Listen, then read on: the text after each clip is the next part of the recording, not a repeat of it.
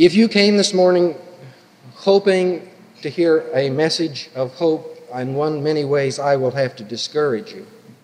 It's July 1964. This recording is from the All Souls Church in Washington, D.C. This is Jim Reeb delivering his final sermon. There were many people who seemed to feel that once we'd had the March on Washington and once we had the Civil Rights Bill, things were just inevitably going to be easier. That somehow we'd done it.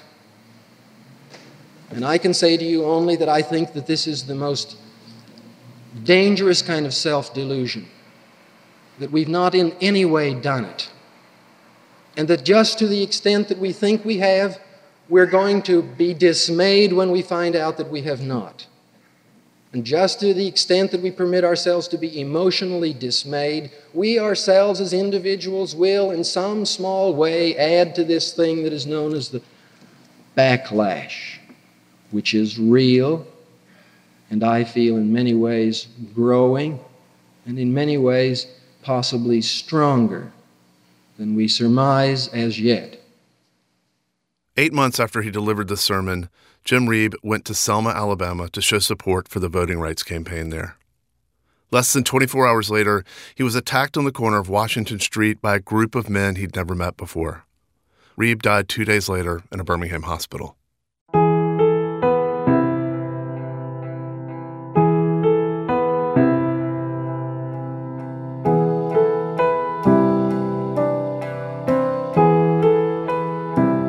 We focused all this time on trying to figure out what happened on the street corner that night, to understand this brief moment of violence and what came after. And we did that. We tracked down witnesses, we identified the attackers, we untangled the history from the mythology to get the true story of what happened to Jim Reeb. But there is no justice here at the end of our story, at least not in the way we're taught to think about justice. No redemption. And as Jim Reeb said in his sermon, it would be a dangerous kind of self-delusion to think otherwise. So the question is, once you've called a lie, what does it mean to live with the truth?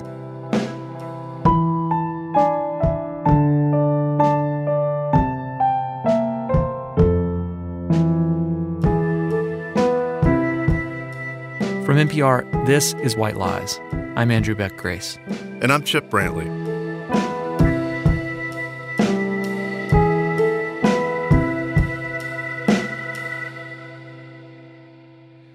Jim, I'll just say right off, would not have wanted to be remembered as a martyr. As profound and as moving and as important as the story of his death was, Jim was being lost. This is Ron Engel. He and Jim worked together at All Souls Unitarian Church in Washington, D.C. in the early 1960s. And in the last years of Jim's life, Ron was among his closest friends.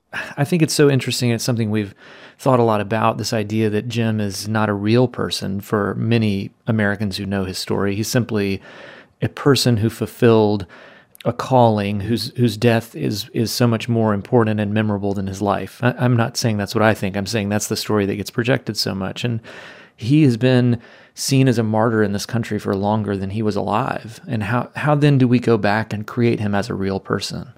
I mean, it's almost a philosophical question about storytelling. I'm just curious if you have thoughts about it. I think you have to go back and put Jim in context.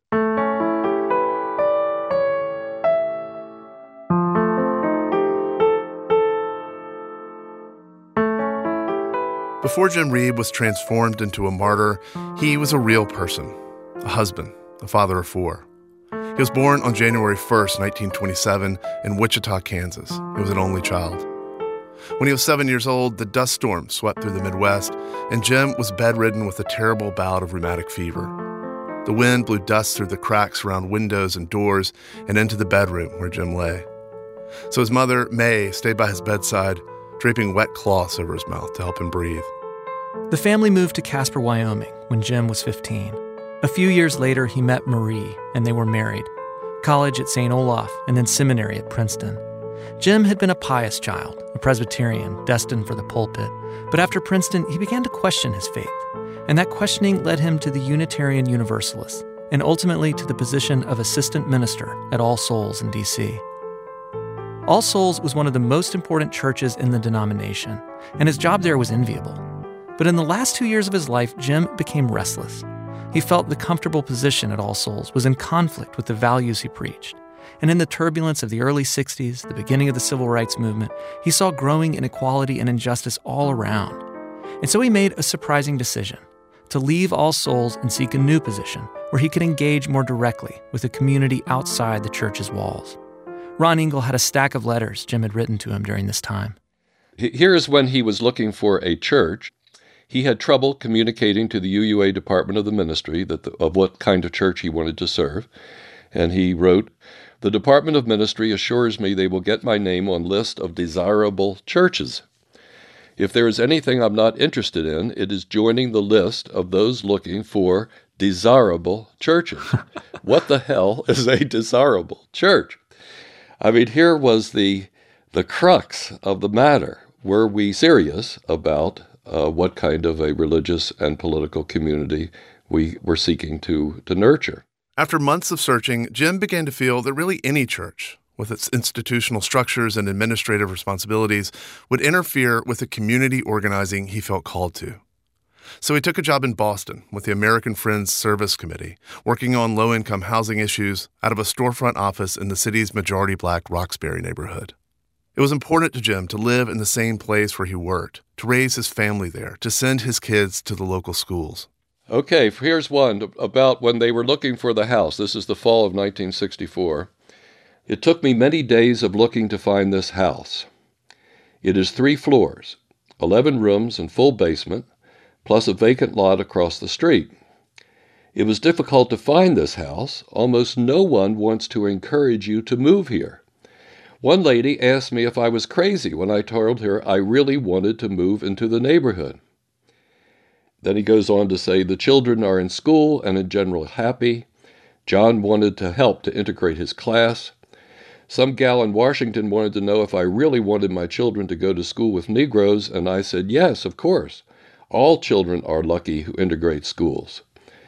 Marie is fine, busy getting the house in order. I am faced every day to stretch my mind. There are new problems, new ideas, and new experiences to deal with. I have seized the bull by the horns. I am doing what seems important, and let the damn torpedoes come." Wow. That's something else. It is. It's really, I feel I must say on a personal level, like having worked on this story about him for so long, this is kind of the first time I've ever felt in his presence to some extent. It's a kind of a peculiar feeling, really. Andy, let me just go on. Here is Jim. "We have a challenge to meet as a family. We are together sharing in what I think will probably be one of the most significant times in our lives. We are all amazingly well, and I am spending more time with the family than ever before. We have finally got our ping pong table, and Marie, John, and I play regularly. We are resuming our Friday night birthday festival. We have a cake, candles, someone tells us about a person we admire, and we sing happy birthday. Wow. We think of you and are grateful for your friendship across the miles, Jim, Marie, and the Indians." Wow. Yeah. So that was the Jim. I mean, that was the Jim Reeb that we all, there you are.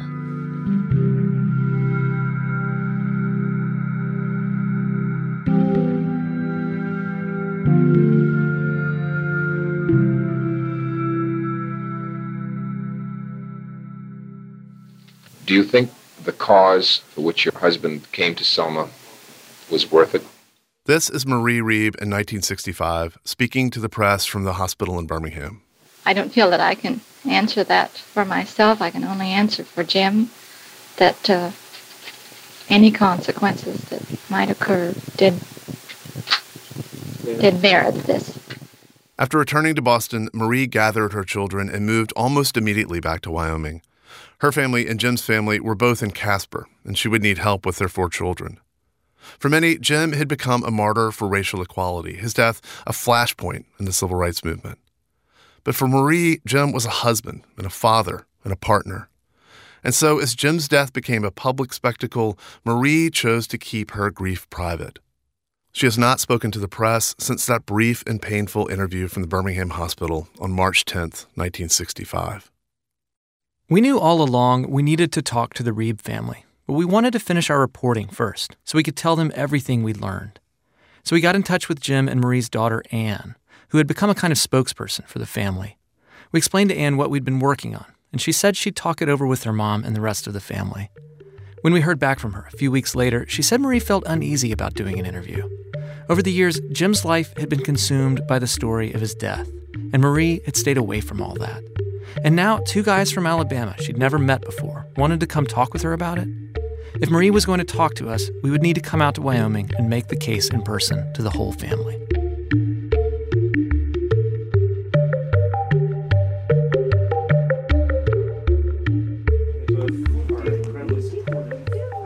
This is Marie Reeb's home in Casper, Wyoming, the same house she moved the family into in the spring of 1965. There's a large framed portrait of Jim on the wall as you walk in the front door. We all sit in the living room. John, Jim and Marie's oldest child, who was 12 when his father died, is here with his wife, his 2 children, and his grandchildren. And Anne is here from California with her son. He makes us a special breakfast, a Reeb family tradition, what they call roll-up pancakes. Then, after breakfast and an hour of visiting, Marie turns to us and agrees to be interviewed once again. And the 6 months that we were in Boston was the happiest that we had because Jim was just getting started on a job, and he hadn't said he was going to be on this committee or that that organization. Not yet. And we had lots of time together. And Sundays we would, after church, we'd have a picnic lunch somewhere. We'd go someplace where we'd never been before. Mm-hmm. But it was a happy time. Was that a hard decision for you to come back here, or did it just seem obvious to you? It was a no-brainer. It was what I thought I needed to do and to have my children safe. And my main concern were for my 4 children. And we were such a short time in Boston that I had no real ties. So family was in Wyoming, and Mom and Dad Reeb had lost their only son, and so I wanted my children to be there for grandparents. Yeah. So I know a lot has been made of his decision to go to Selma, and I wonder if you can kind of talk about what you remember about that. I know it's probably a hard memory, but... Well, we saw, of course, Bloody Sunday, watching the TV.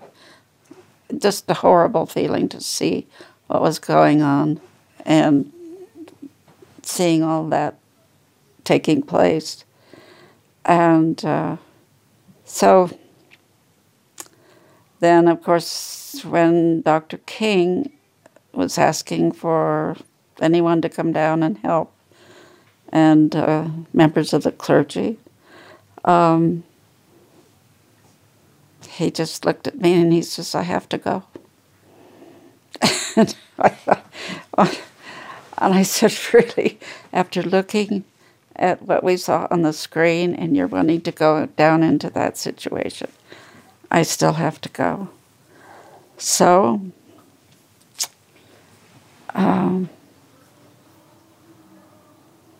we packed a bag and took him Monday evening to Logan Airport and saw him off.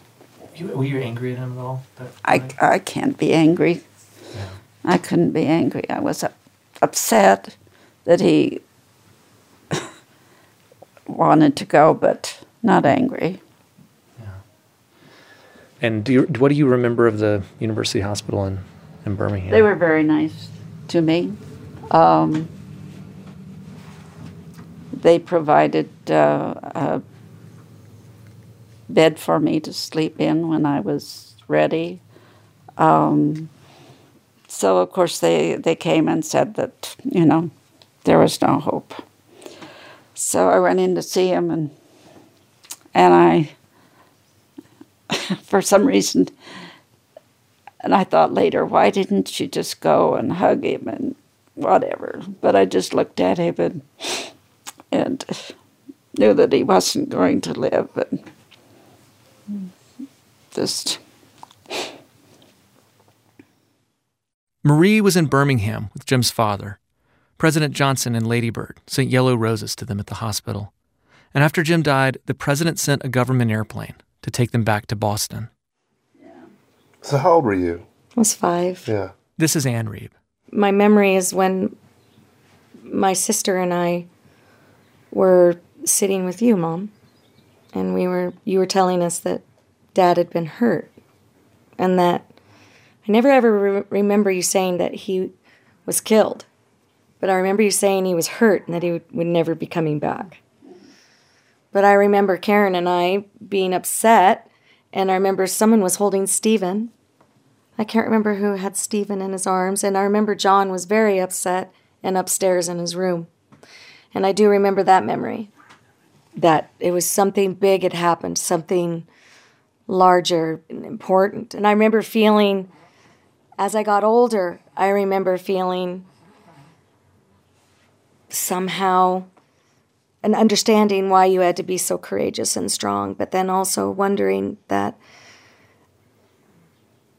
there was an absence of us being able to share in that grief somehow, because we were little.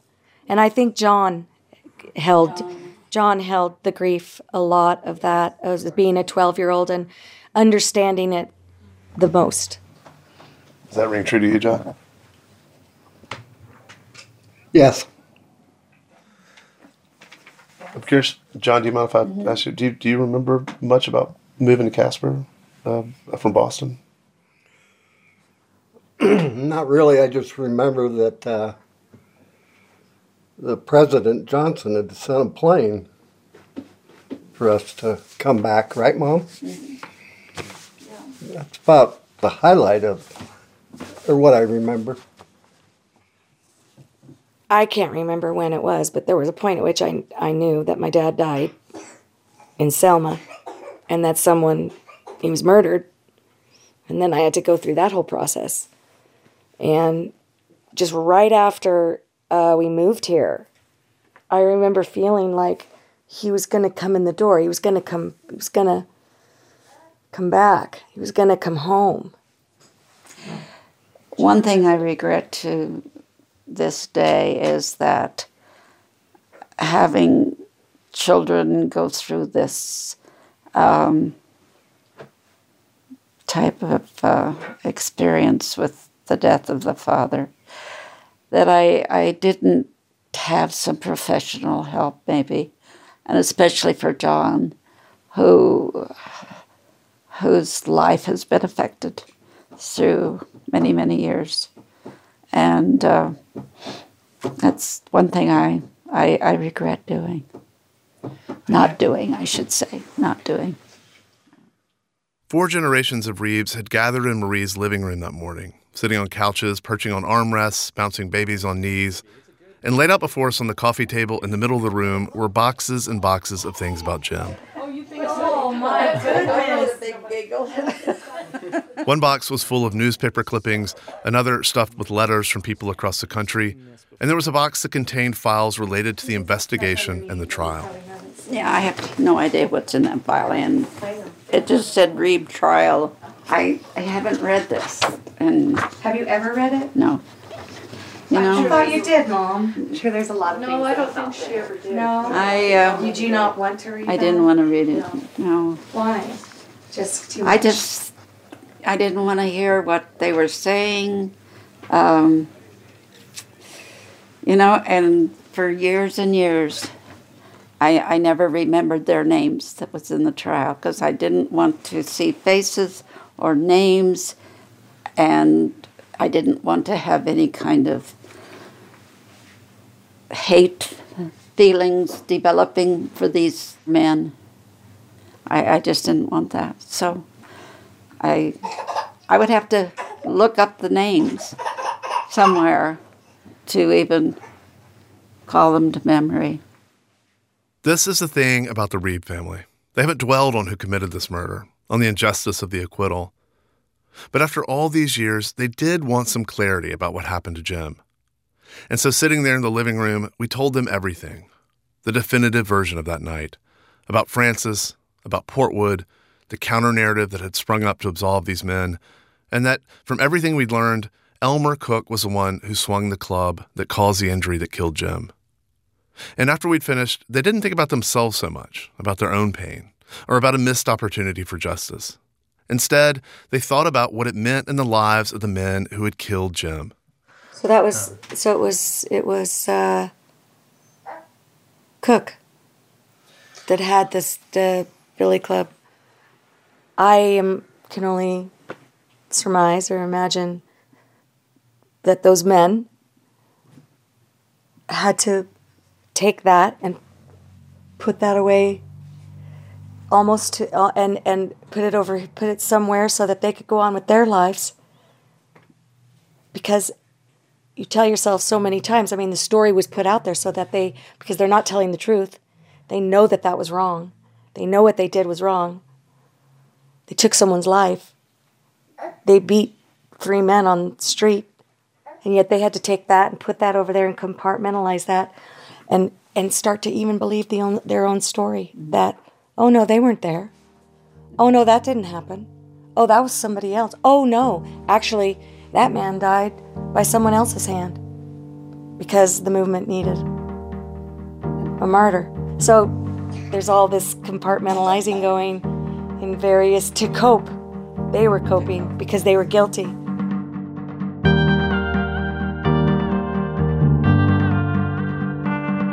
None of the men who killed Jim Reeb had ever been held to account. None of them had ever had to reckon openly with what they'd done.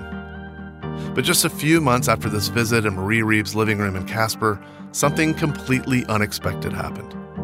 Elmer Cook's great-granddaughter reached out to the Reebs to try and make sense of it all. That's after this. There's more to watch and read these days than any one person can get to. That's why we make Pop Culture Happy Hour from NPR. Twice a week, we sort through the nonsense, share reactions, and give you the lowdown on what's worth your precious time. Listen and subscribe to NPR's Pop Culture Happy Hour. Not long after we went to Casper to talk to the Reebs, we heard from Jim's daughter, Anne, and his granddaughter, Leah. The two of them were coming to Birmingham to do an interview with a local filmmaker who was making a documentary about the Unitarians' role in the civil rights movement. So we planned to get together while they were in town. But a couple of days before they arrived, Anne called me with some unexpected news. The filmmaker had just given a talk about the film at a local university, and afterwards a student had come up to introduce herself. She said her name was Katie Cook, that she was Elmer Cook's great-granddaughter. And she told the filmmaker that if there was ever an opportunity, she would really like to speak to the Reeb family. As part of their trip to Birmingham, Anne and Leah had been invited to speak at the Unitarian Church. Anne and Leah were sitting in the front row of the church, and sitting at the very back was Katie Cook. They had plans to meet after the service. And this meeting between Anne and Leah and Katie, nearly 54 years after Jim Reeb's death, it set in motion a series of events that would allow us to trace the legacy of this murder through the generations of the Cook family, to see the different ways they had tried to reckon with it. Yeah. Well, I'm really happy that you would want to meet me. So it is it's a little bit intimidating, but I just have to remind myself that I didn't do anything. That's right. So I think that you're rational people and that you have no reason to be mad at me. Because when I've told people that I was going to meet you, they're like, is that a good idea? Yeah. And I was like, well, I don't think they're mad at me specifically. No. So, no. Yeah. I guess Anne will speak to it too. I was shocked. But I instantly was, so you're a generation below me, right? Mm-hmm. So my dad is Anne's older brother. He's the oldest of James's kids. What I thought about is just the evolution of change in generations, and that you and I get to have a choice as grandchildren and great-grandchildren to believe what we want to believe. I didn't even know about all of this until I was a junior in high school. Really? Because, I had always been told that my great-grandfather had been accused of murder because my mom and the family, for the most part, was he was accused, and they had this theory that he just beat, I don't know, I'm just going to say Reverend Reeb. That's fine. that he just beat up Reverend Reeb, but then someone else killed him. And I don't know if they truly believe that, or because maybe they truly believe it because they just want to see the good, or maybe it just helps them cope with it. I don't know. But when I found out about it, I just did a simple Google search, Elmer Cook Selma. And I was like, oh my gosh. Like, there was so much stuff. Like, I read, like, these articles about, like, LBJ getting involved and sending flowers to your mother. And MLK speaking at the funeral and just, like, all of that. And I was like, wow. It's really depressing. Because obviously I have some of his DNA. Part of what made him him is what makes me me. But like you said, it's how you use it. Your family history doesn't make you unless you choose it to. And it's kind of ironic that the best way to separate myself from it is to jump straight into it and study it, talk about it, and everything. I don't know. I think that a lot of people would be ashamed of it. And I'm not, because I didn't make those decisions. And That's so right. I want to know from you what it's like to have a father that's like such a, like, I can't, like, coming from the complete opposite of you, I know what it's like to have family in negative history, but I don't know what it's like to have a dad who is literally a martyr, who did such a big, huge thing out of his love and compassion for other people. Is it a lot to live up to? It's hard sometimes. It's hard because I was 5, and so I have just a few memories of him. And so everything that I've learned about my dad, I've learned from my mother, from my older brother John. And when I was a teen, I started to also look into my history and really start to dig through boxes. And I discovered some reel-to-reels of his sermons. And so I was able to listen to his voice. And it's so funny, the first time I ever heard his voice, I didn't hear one word he said. All I did was just listen to his voice. And it brought back the memories of his voice telling us stories, reading to us at night. So to answer your question, there are times when it's hard for me. It is a lot to tell the story. You know, it is. It's hard to tell the story because it can bring up some pain, but I think that there's value in the story. So yeah.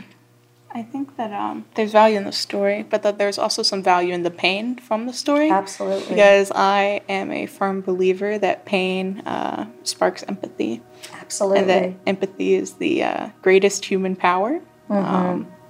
To be able to feel for others and relate to them is, I think, the most important thing in the world, because it's the only way that we can all share this world. Because without it, there's just chaos.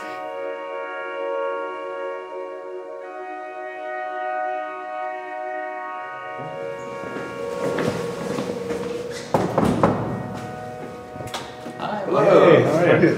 Hey, I'm Chip. Nice to meet you, Chip. Hey, I'm Andy. Hi, nice to meet you. I'm sorry I'm rolling, but oh no, it's all good. Take our shoes off. Please do. Yes. Yeah. New York City's kind of gross, so don't want to track it inside. When Katie Cook learned the story of her great-grandfather, the first thing she did was call her Uncle Drew. Drew was older, and as his grandson, he was one step closer to Elmer himself. He was very close to his grandmother, who the family called Big Mama. Elmer was always called Big Daddy. Drew has gone through his own process of trying to make sense of his family's history, and he has made a life for himself a very long way away from Selma. We visited him in the apartment he shares with his partner in the Jackson Heights neighborhood of Queens. I don't know how other families are, but our family is very, very story-based.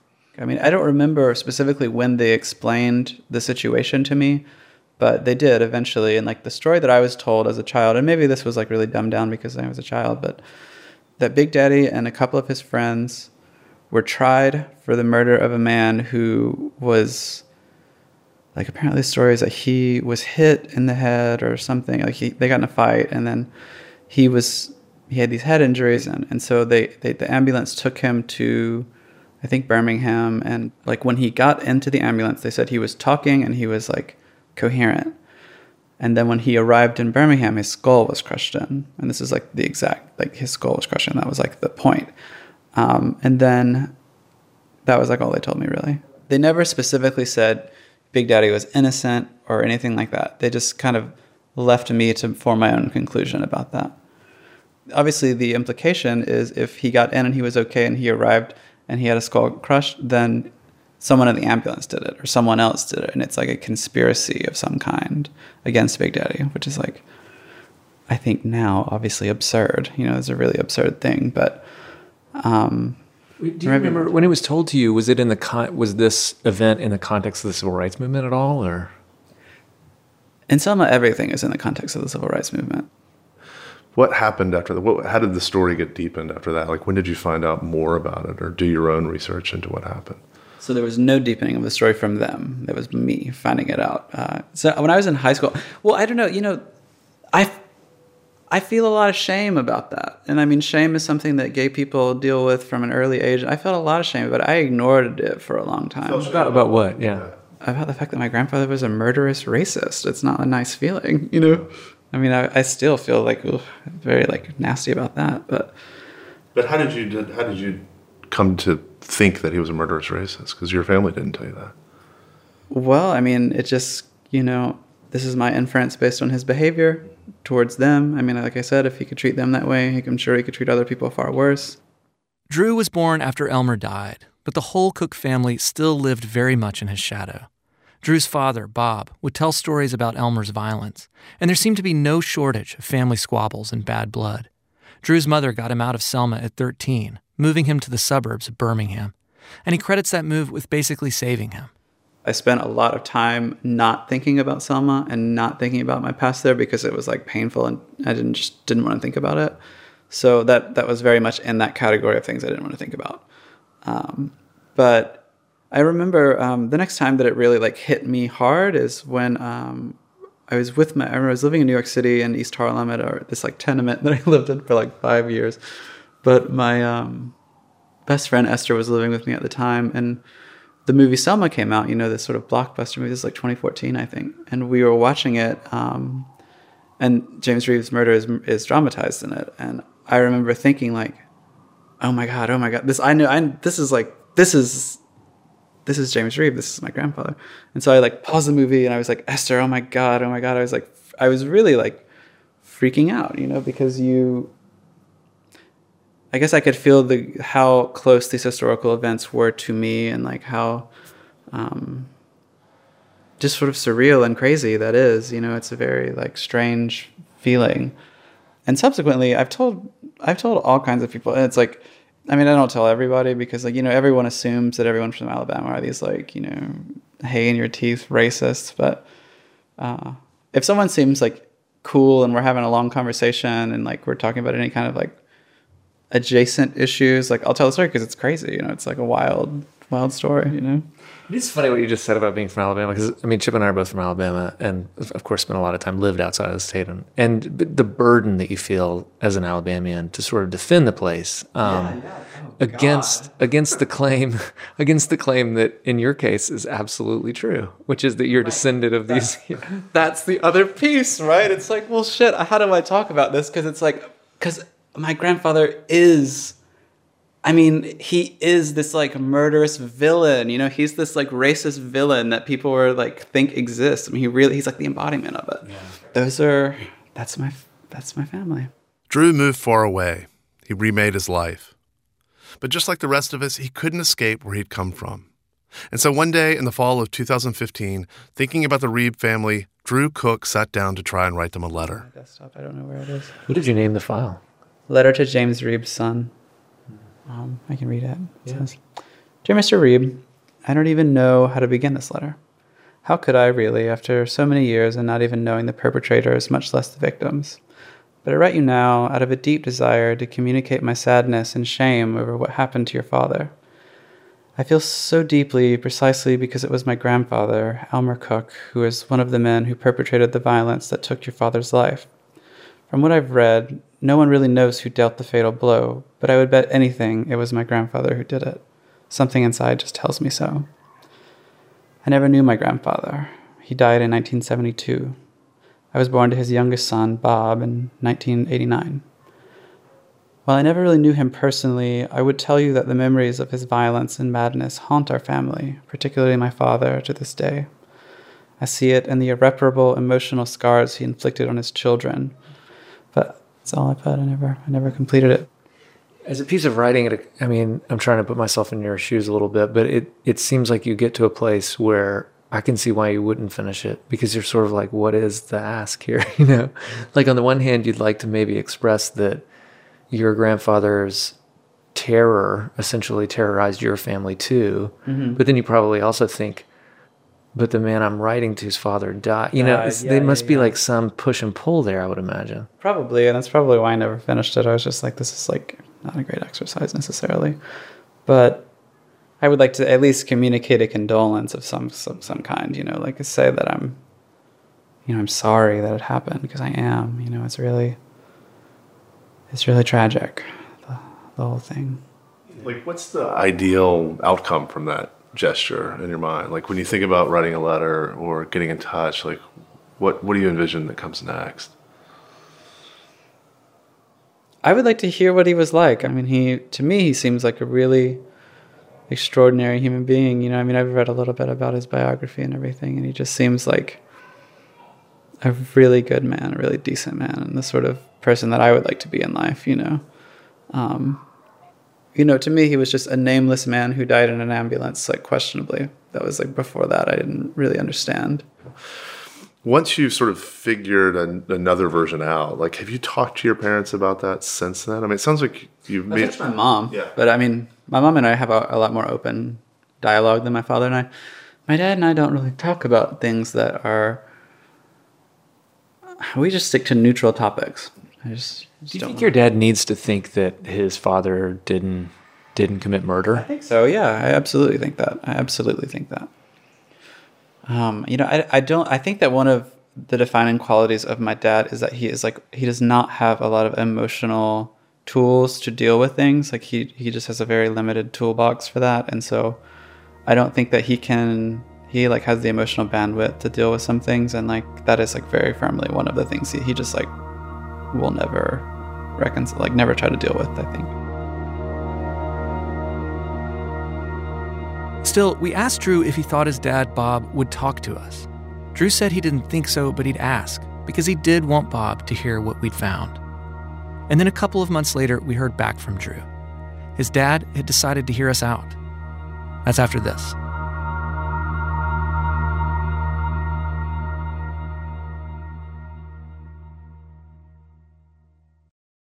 The world is complicated, but knowing the past can help us understand it so much better. That's where we come in. I'm Rand Abdel Fattah.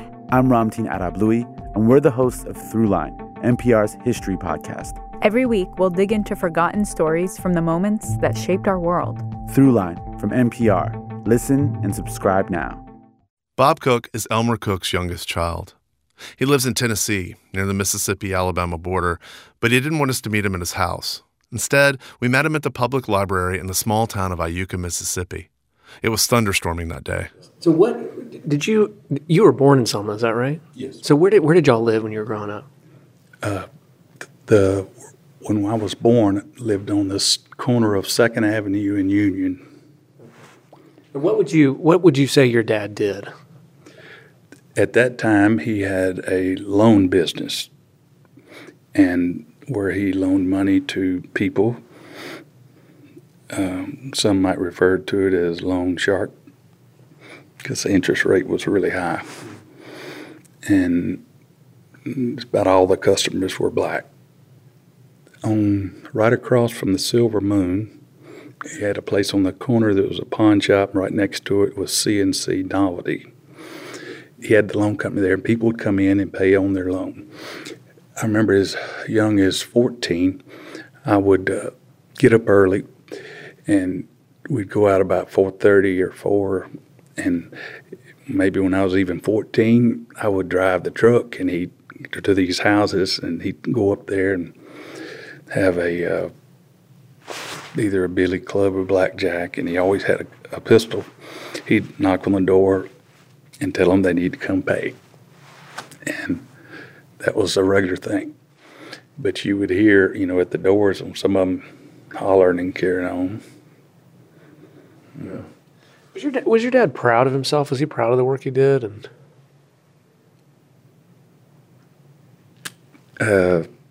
good question. I don't think he felt guilty about anything.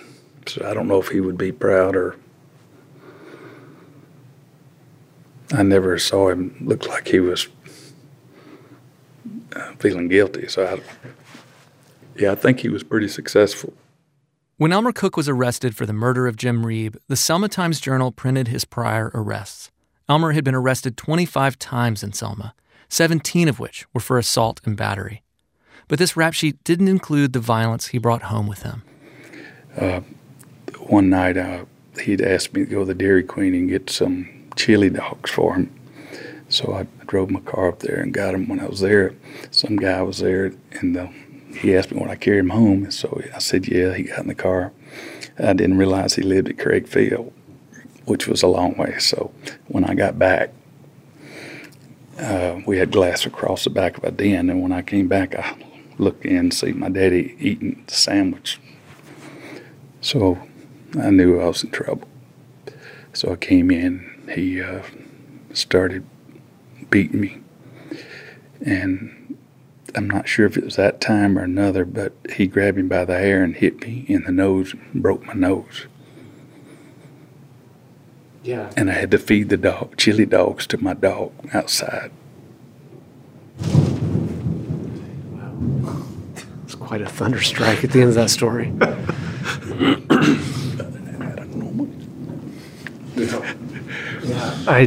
It must have, what you say about fear, it must have just been terrifying.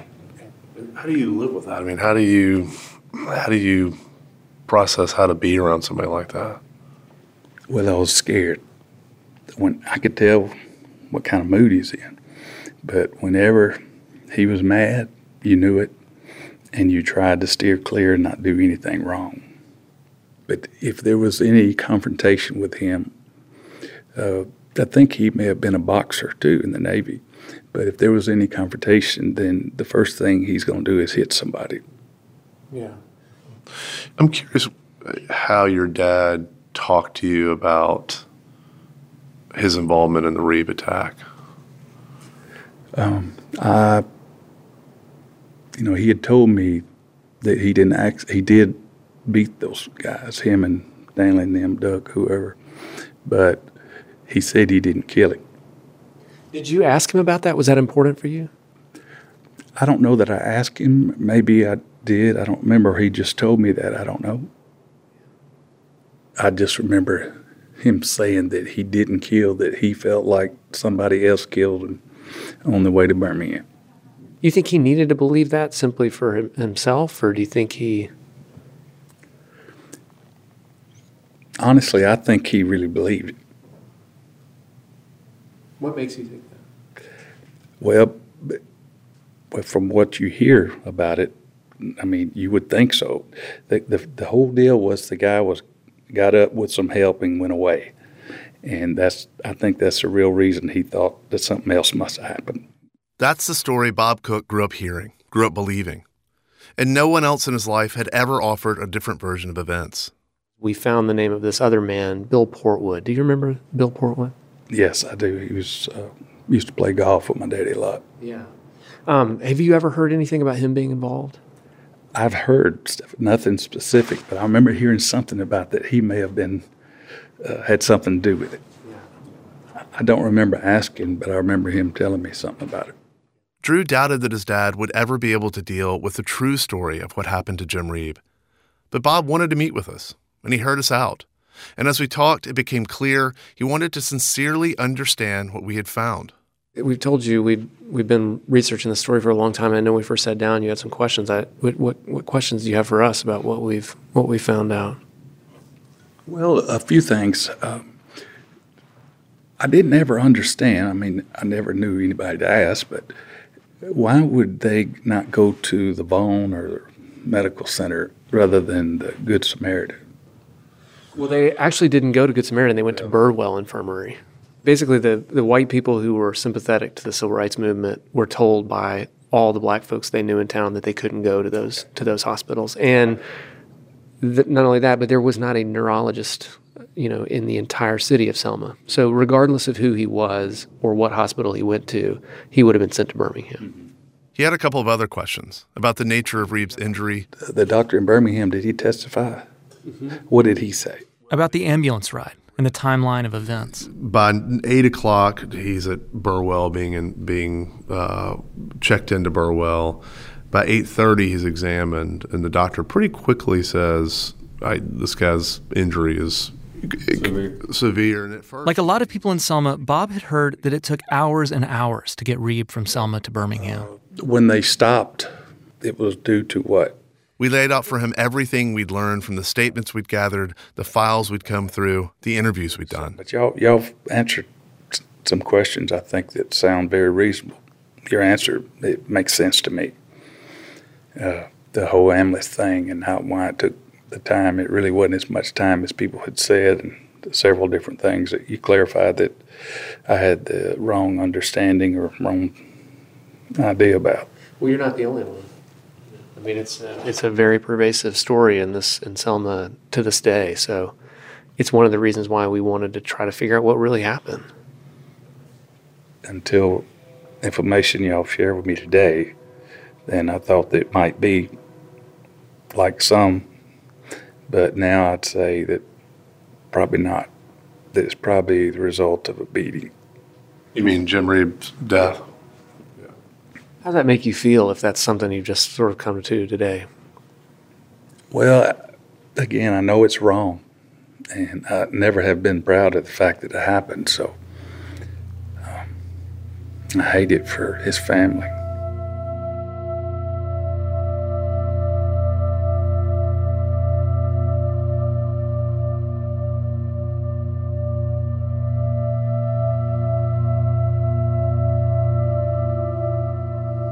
There is, it seems to me, in each one of us, this temptation to be violent.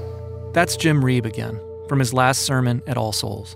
If this kind of things can so easily arise in our own beings, here where the issues are not of life and death matters, how much more easily must it arise in people who are suffering beyond anything that we can, imagine for ourselves. We are going to have to really take upon ourselves a continuing and disciplined effort with no real hope that in our lifetime we're going to be able to take a vacation from the struggle for justice.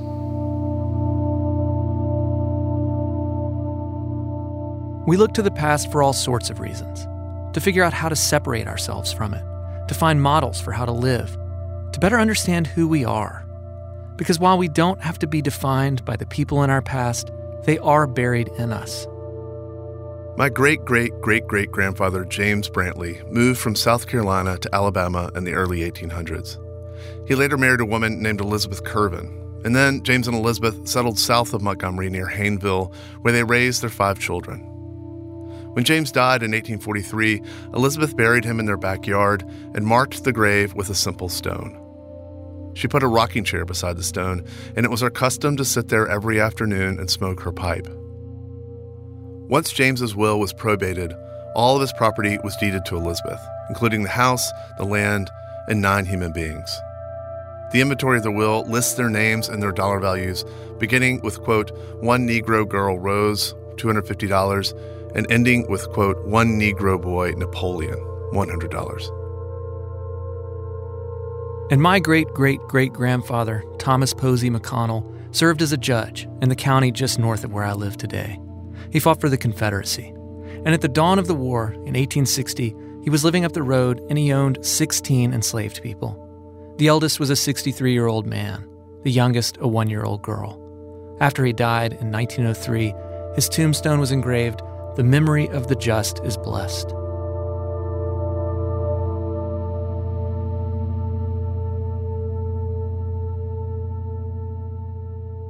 I don't know what it's going to take to make the world right. I do know that you should not be sitting waiting for it to happen, for somebody else to do it. That's Joanne Bland again. She was on the bridge on Bloody Sunday, an 11-year-old marching alongside her sister. Joanne has spent much of her adult life in Selma. She co-founded the National Voting Rights Museum here and now gives civil rights tours of Selma. But those tours aren't just about what happened here during the movement. When you talk about reconciliation, you have to talk about a way to distribute the power. And nobody wants to give up any power. Anytime there's a minute shift in power from the people who are holding the power, a battle ensues. I can give you a perfect example. The signing of the Voting Rights Act in 1965. Tell me 1 year it has not been under attack. Come on, I'm listening. So if voting's not important, why would you try to keep it away from me? And why would you try to stop people from voting after they get the right to vote, if it wasn't important? Joanne's trying to keep a certain past alive in a place filled with lots of people who want to forget it. And the people who want to forget it, they tell Joanne she needs to look forward, needs to stop dwelling on this history, that it's water under the bridge. What you gonna tell me? Oh yeah, that was then, we need to move on. Unfortunately, we got too many people who feel that way. So how can you tell me to move on? Say you get bogged down in this history and you stay there. No, that's not true. And I want you to realize those same things are still happening today. One of the things we have run into as white people doing this, working on the story and trying to talk to white Selmians who have some connection directly to the Reeves story, is they have proximity to it, but they want to have nothing to do with it. They don't want to remember it. They have forgotten it. They've willed themselves to forget. I mean, you don't like to be reminded of painful things either. That, and I can't help but think some of them feel not just guilty, but incompetent. That some today, if they were honest with themselves, would say if they had known that this was going to be the resulted in this man's death, they would have gotten up and said something. And now, 53 years later, you didn't get up and say nothing, so now you got that burden on you. So, and my grandmother taught us that all people are good somewhere. It's just sometimes evilness will overshadow that goodness. I had a problem with that when I was growing up. I didn't know any good white people, period, until the movement. During the years we were working on this story, we'd check in every so often with Joanne to see what was happening in Selma, to give her updates on our reporting, on our search for the fourth man, on our attempts to make sense out of it all. I think when we first started, it felt like if we could find that person, that would help something. It would be a piece to plug into that puzzle, you know? Right, to put it all together. Yeah. Yeah, but, and it's, think about the time, it's 53 years later, and most of them were in their late 20s and 30s by then. And how old would they be now? Yeah. Too old to talk about it. And you know, we have at various times convinced ourselves that a good outcome is just having an official version, something as close to the truth as you can get, an acknowledgement of some way that this happened, that people lied about it at the time, and here is, in fact, what happened. Well, these stories, these kinds of stories so often, like the Jimmy Lee case, it's like, all right, we got the guy. Now we don't have to think about the way, like the power structure that protected him for so long. Right. And now I can turn the channel and do something else now. I don't have to think about how implicated I am in something. And if you don't, out of sight, out of mind. If it's not constantly thrown up in your face, you don't have to do nothing about it. So now that we've sealed this up and sealed the envelope and we can put that in, file that, and we don't ever have to talk about that anymore, even though the pain that their lies and actions cause has determined how I am today. And they don't realize that, how that it connects thoroughly to me. You've been exonerated because somebody said, I'm sorry, but I haven't. The pain you inflicted is still there. This leads to this, and this leads to that, and this led to this, and this led to that. It's a continuing cycle. It's like a tree with branches. That if you cut off one branch, don't mean the damn tree gonna die. It's just gonna grow another branch. And that's what's happening. We need to find the root of all this.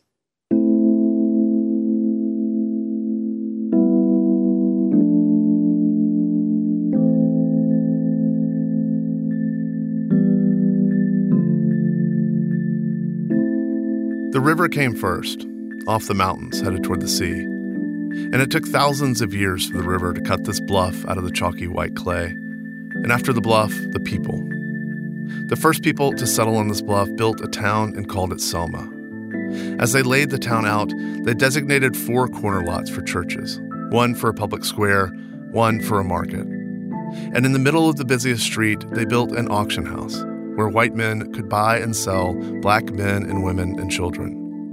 The labor of these enslaved people produced unnumbered bales of cotton, which were loaded onto steamers and sent downriver and across the world, enriching this entire young nation, the North and the South.